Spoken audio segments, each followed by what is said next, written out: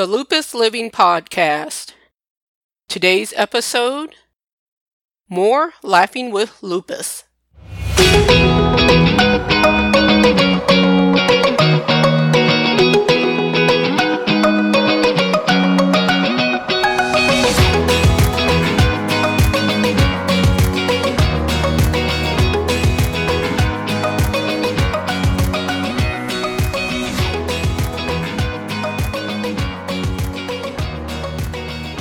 Welcome to today's episode of the Lupus Living Podcast.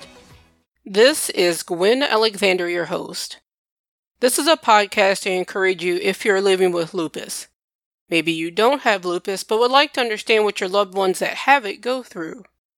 Whatever the reason for you tuning in today, I say welcome, and thank you for taking time out of your day to listen. I've mentioned the ebook that I have available, Living Life with Lupus, a guide to living a full life while having lupus. I decided to make it available on Amazon, and it's a short read, but it has information that is beneficial throughout living your life with lupus. Just a few of the topics are making it through lupus flares, lupus in your finances, and what to keep in your lupus survival kit. You can search on Amazon.com or click the link in the show notes to get your copy.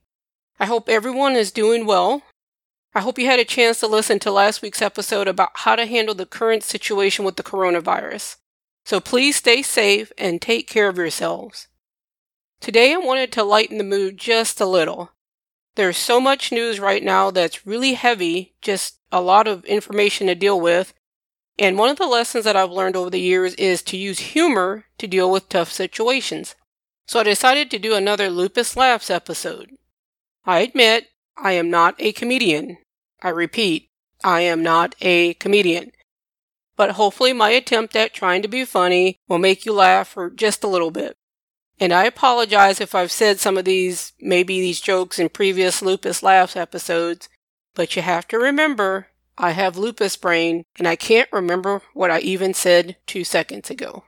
One of the things I noticed when I was diagnosed with lupus and I joined a few Facebook groups where they called each other Lupies. So they would say to each other, fellow Lupies or something like that. Today's Lupus Laughs is about things only Lupies would understand.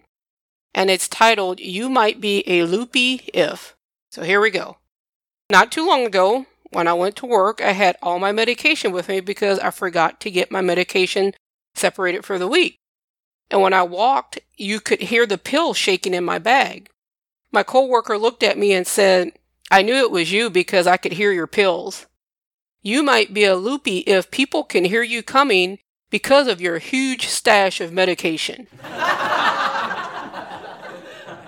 You probably fantasize about your life. You probably fantasize about meeting the love of your life or traveling to some far-off exotic place. You might be a loopy if you fantasize about getting your housework done without it taking away all the energy that you had.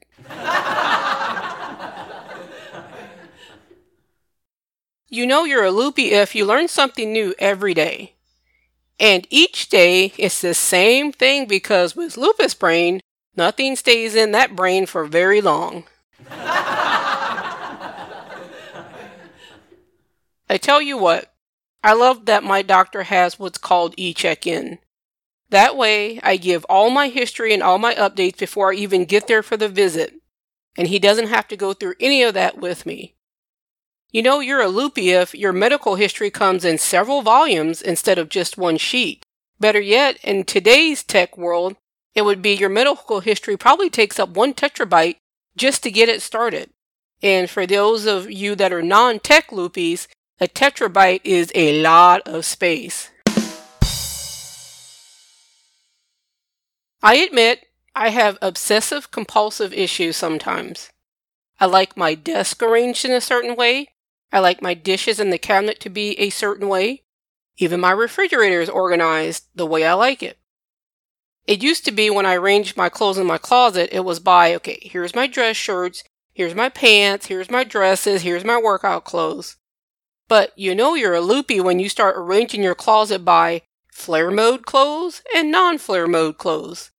This way, you don't have to think about what to wear and where your clothes are, and that you don't have to wear clothes that will probably make your body hurt, and you have easy access to that area. Okay, that one might not have been as funny, but I tried. Like I said, I'm not a comedian. Here's another one.